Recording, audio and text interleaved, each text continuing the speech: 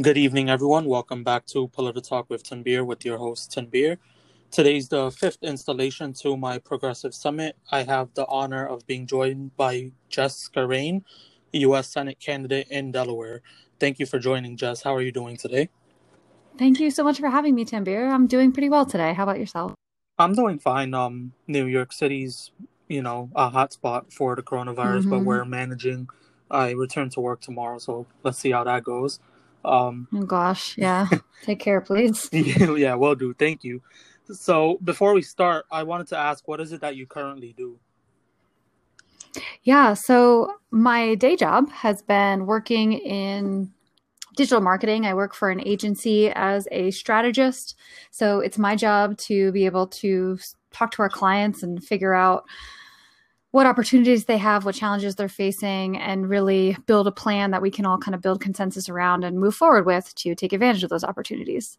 I am still working. I kind of needed to keep my day job throughout this campaign. I wasn't able to be without income, though I am looking to take a leave of absence in the coming week, actually, to focus fully on the campaign in these last couple months. And then outside of my work, I've been heavily involved in volunteerism and activism here in the state of Delaware. I had volunteered as a tutor and a mentor for young students, particularly tutoring and reading for many years.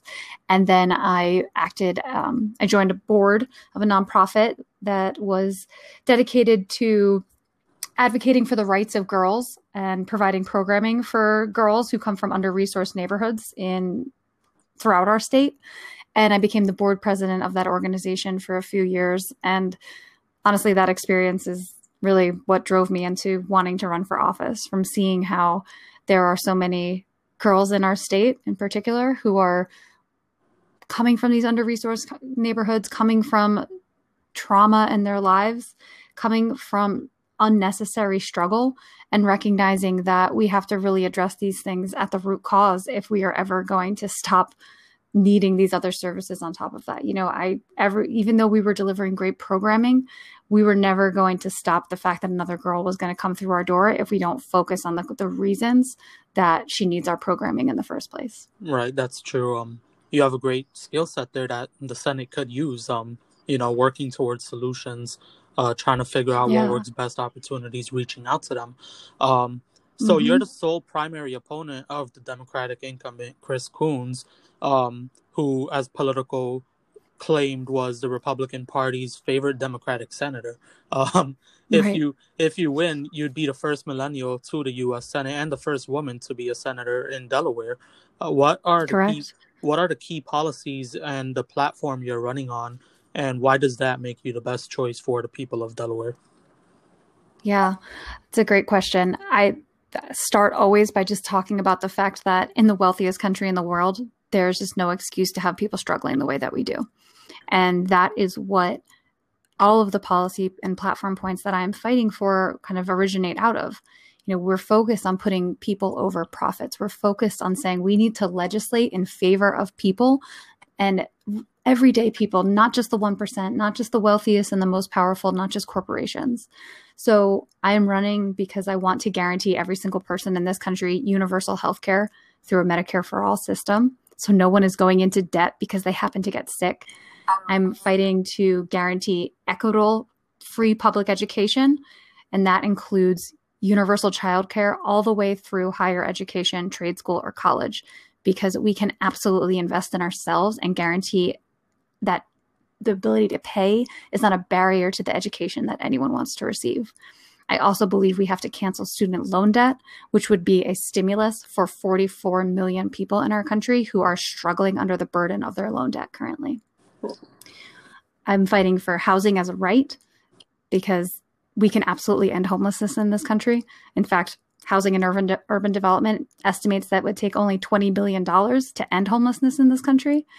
We need to do that. We need to invest in federally backed housing programs to end this affordable housing crisis that exists in big cities throughout our country, but as well as in places like Delaware. It's not something that isn't happening in my own backyard. And the last two kind of key pieces are combating climate change through a Green New Deal, including a federal jobs guarantee, because Delaware is the lowest lying state in the country, we are already seeing the effects of climate change. We have neighborhoods that flood regularly when it rains. We have roads that get washed out when the tides come in too high. We have farms that are losing farmland to saltwater intrusion. So this is already on our doorsteps, and we know that we don't have the time to take small steps to combat it. And the final piece is really the intersection of both economic justice and racial justice. So ensuring that no one in our country is too poor to live, raising the minimum wage to at least $15 an hour, but also tying that to inflation and expanding Social Security so that everyone has a living wage throughout their life. And again, with racial justice, fighting for reparations, desegregating our schools and housing, as well as ending environmental racism, which is incredibly relevant in our state that is incredibly polluted by corporate polluters, both refineries and chemical plants, as well as chicken processing plants downstate that are poisoning people's land, air, and water. Right.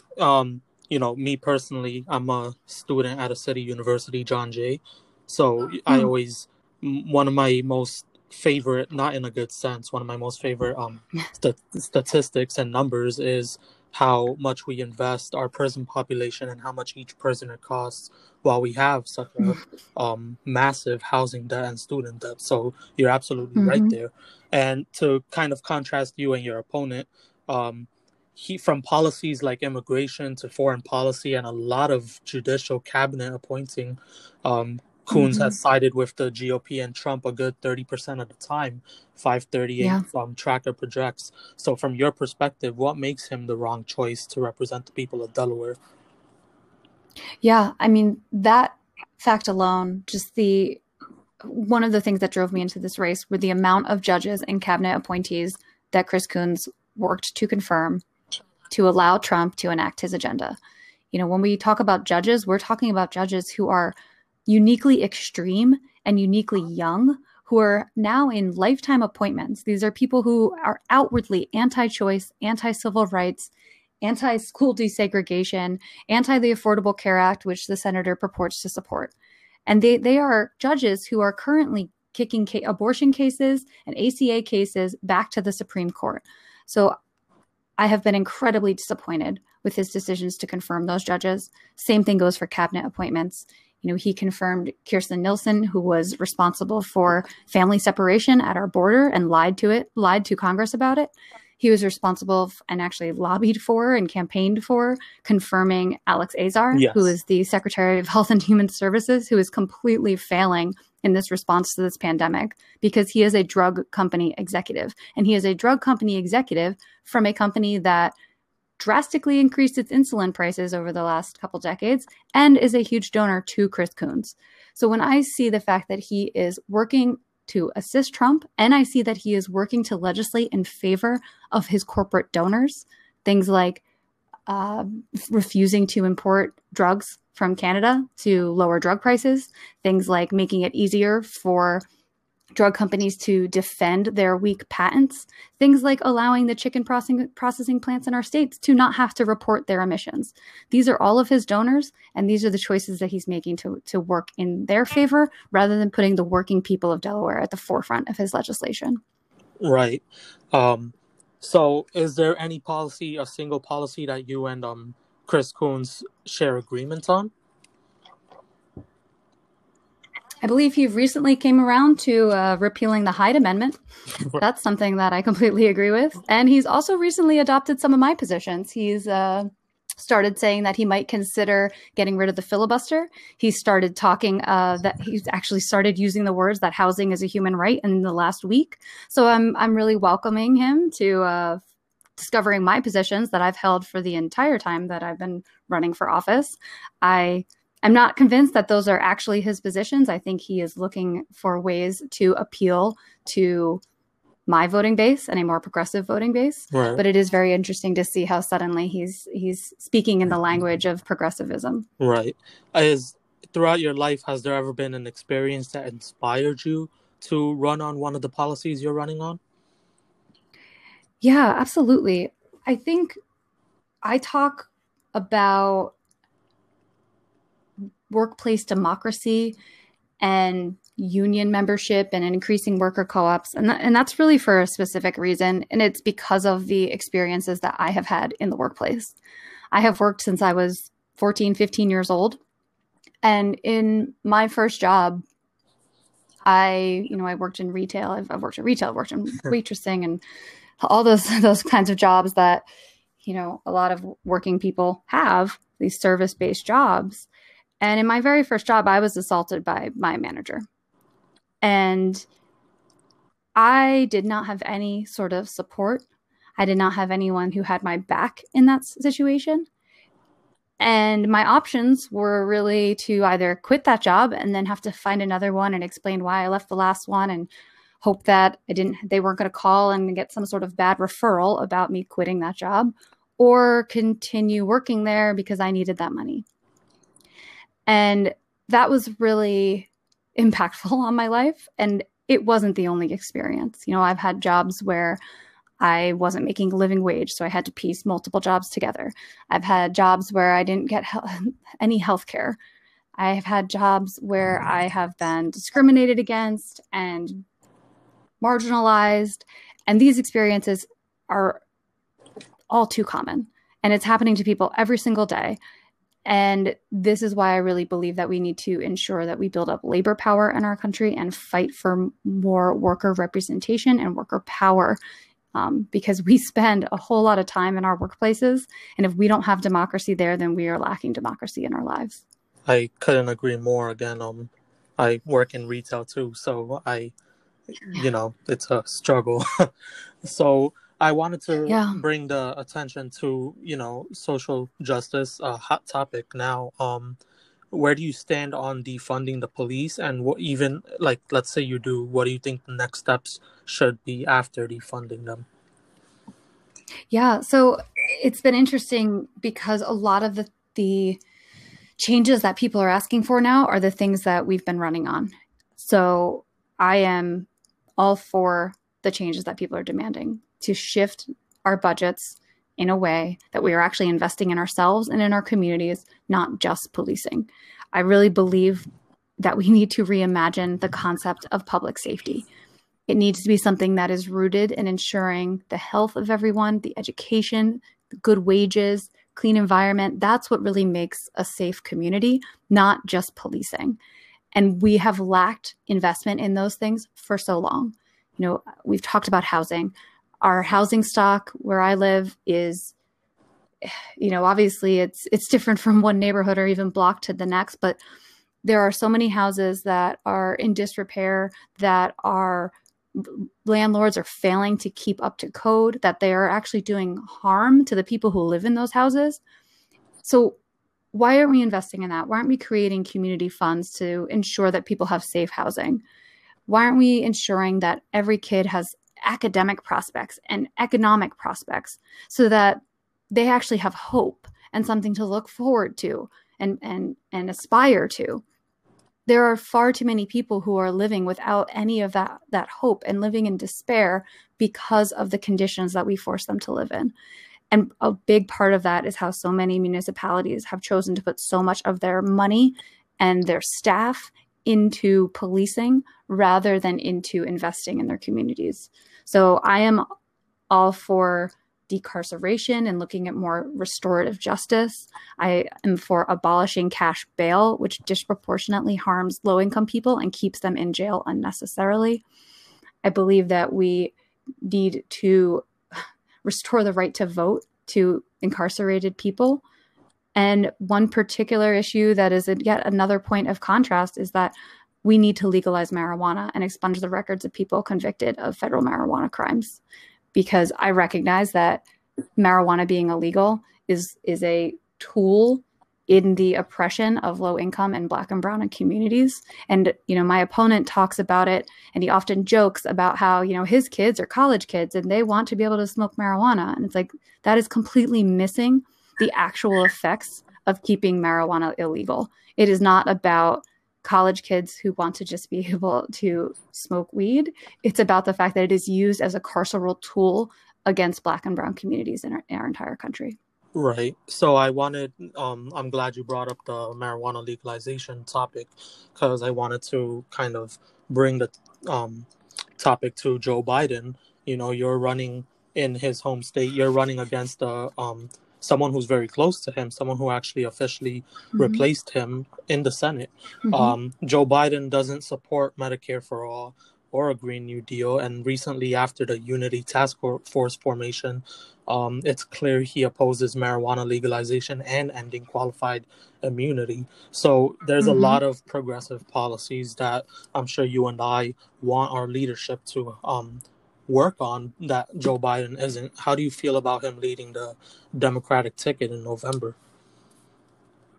I think that for those of us who are fighting for Medicare for all, a Green New Deal, guaranteeing housing, all of these things, that our fight is going to continue no matter who's in power, because we know that there are not people who are running for president right now who are committed to fighting for these things. And we know that it's still going to be a fight to build the political mandate and the political will. And it's going to be a fight to get the votes. But that's what we have to stay focused on. And that's kind of what I like to remind my team of and our volunteer base is that like we're in this and it's not just about replacing Donald Trump because we know what we need as a country. And yes, Donald Trump is clearly a barrier to that, but our problems didn't start with him. Right.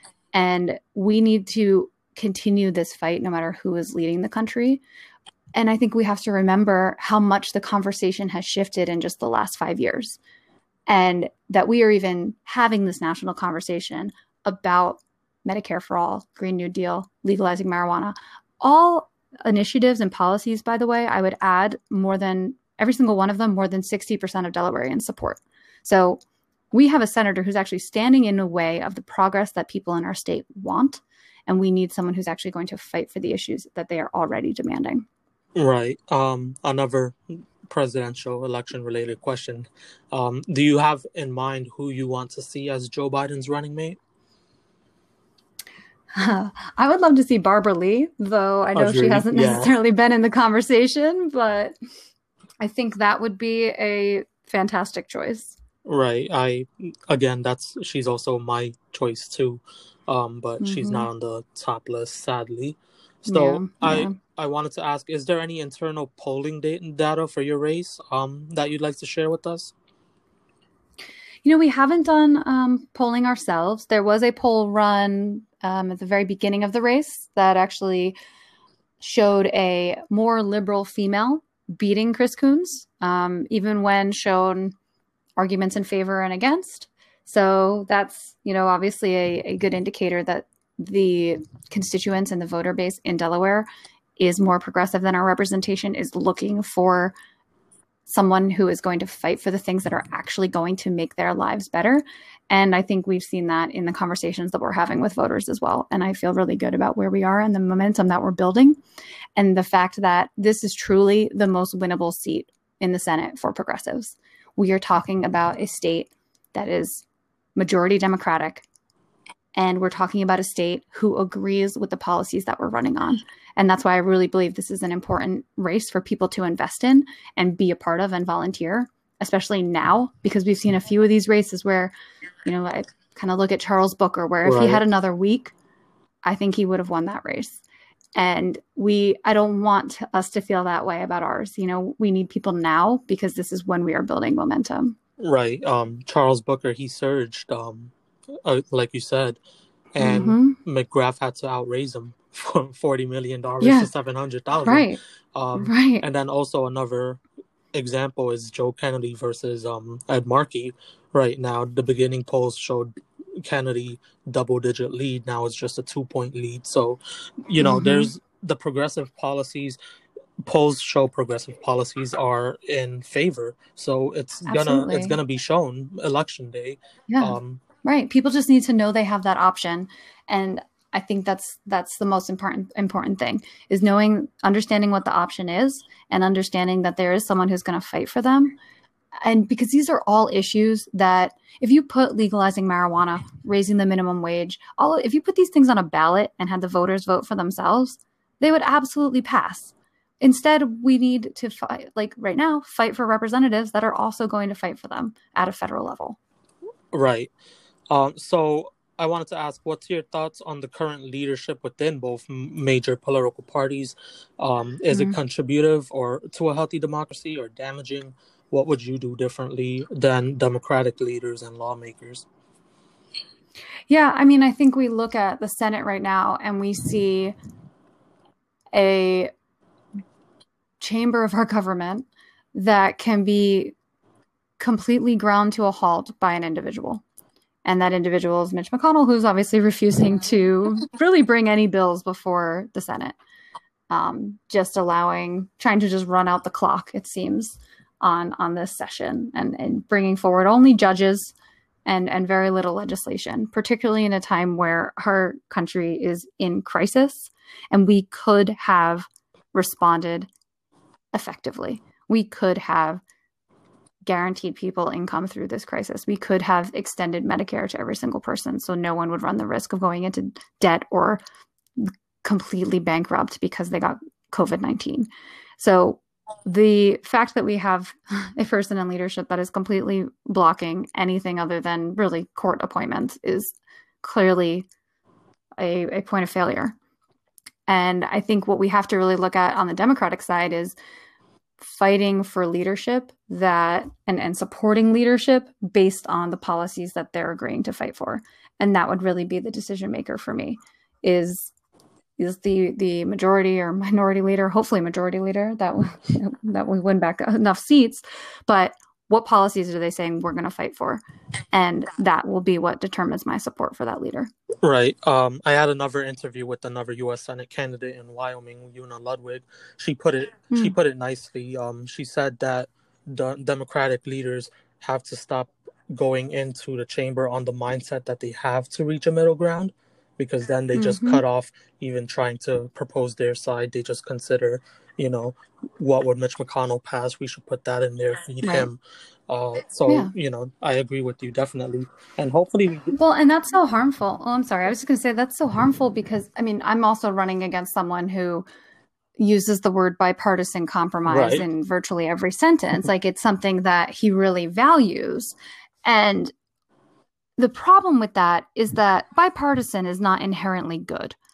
And this is an idea that we have to break and make sure that it just kind of gets out of our consciousness, because it was bipartisan when we voted to raise the military budget by $20 billion this year. These are bipartisan decisions. That does not make them good decisions. What we need to value instead are the actual outcomes and the effects of the legislation that we are putting into effect. So I don't want you clapping yourselves on the back and championing the fact that you came to an agreement. That's not enough, particularly when that agreement and that compromise is made on the backs of the most vulnerable people in our country, which is what happens over and over, because those are the people who don't have lobbyists and powerful organizations backing them up. When you are legislating with your mind on who's in the room, whether that's the Republican Party or your corporate donors or lobbied interests, you are forgetting about the people who actually put you in that seat. And that is who you need to stay connected to. And that is who you need to always have at the center of your mind when you are legislating. And yes, I completely agree that we cannot go into things from a point of what do we think will pass, because it always gets negotiated down from there.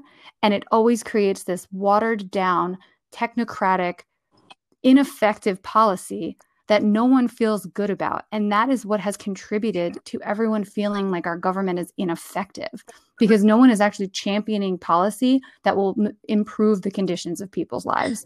And they're doing a really bad job of communicating how things even got to where they are. I'd much rather see them fight to the death for something that's actually for the people, and then explain what broke down and what happened and how we got where we were. But no one ever does that. And so what happens is you get people just saying like, oh, they're all bad. They're all corrupt. No one's actually doing any good work. And I think that is a real harm that has led to a ton of people dropping out and becoming disaffected and disillusioned. And in some ways, that makes it their job easier. If no one's calling them and complaining or banging on their doors demanding things, then it's a lot easier to continue legislating in favor of corporations. Definitely agree there. So what would your next step be should you win the primary in general, and then next steps if you don't? Oh, interesting. Well, I think, winning, I mean, one thing that's really important to me is thinking about like who's the team that we build when we win.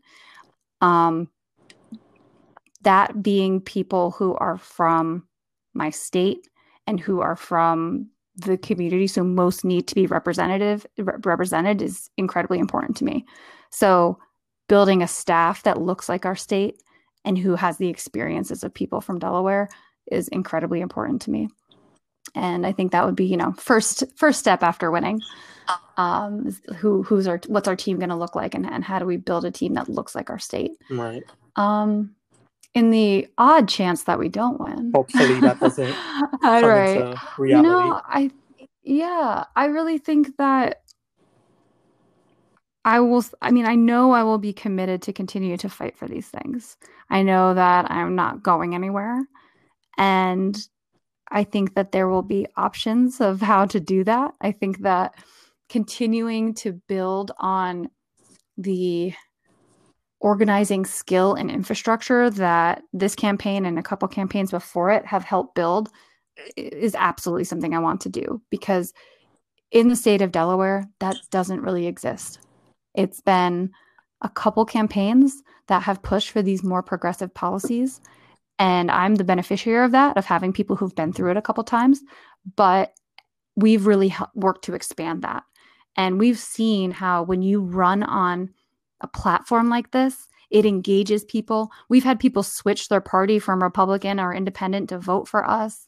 Like, we have had people raise their hand to volunteer, to organize for the first time in their lives, people young and old. I mean, this is a multi-generational campaign, a diverse campaign. We have people, that are in high school and people who are in their 80s volunteering from up and down the state, all different types of communities. So I have seen the power of this platform to motivate people. And I will absolutely continue doing that work in some form. I wanted to ask now, what are important dates for your election? Like, when is the actual primary date? When does early voting start? Yeah, so our primary date is September 15th. We don't have early voting in Delaware, but we did just pass, our General Assembly did just pass vote by mail. So this will be the first election that we have vote by mail, which is going to be an interesting wrinkle, I think. Right.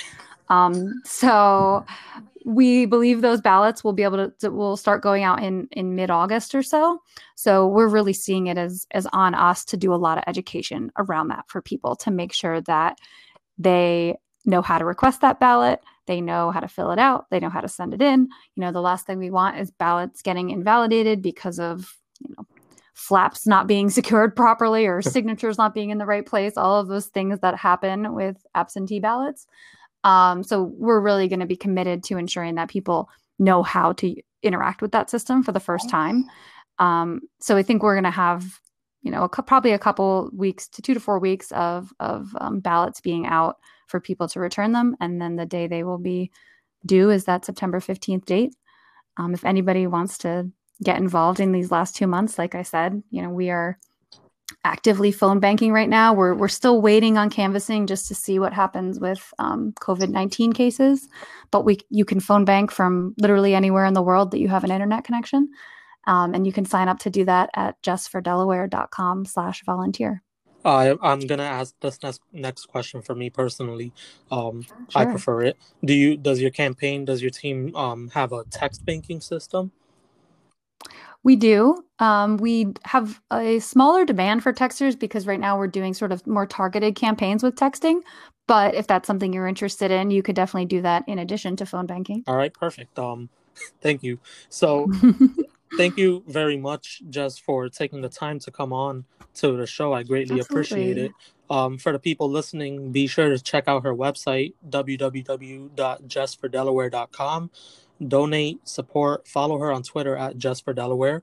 I'll spell it out in this episode's bio. Also, follow me on Twitter at It's C. Subscribe on Apple Podcasts and Spotify. Share it. Greatly appreciated. Thank you very much again. It was great talking to you. I wish you the best of luck on your race. Let's win this. Yeah, let's go get this Yeah. thing. Like, absolutely. And it takes people, it takes all of us, like we all have to build this movement together. So it's been awesome to see how many people have come from other campaigns and joined ours. And I hope that we can continue to support each other and win as many seats as possible. Right. So thanks so much for the time. Another thing, in 2016, 2015, when Bernie first ran, it was those progressive policies that were so scarce in Congress and then nationwide. And now we have Justice Democrats, progressive Democrats winning primaries, unseating long-term incumbents. And it's an amazing movement and it continues to grow. So we're glad to have fighters like you giving us the choice. So thank you again, Jess. I wish you and everyone else a safe and enjoyable week. All right. Thanks so much. Take care. You too.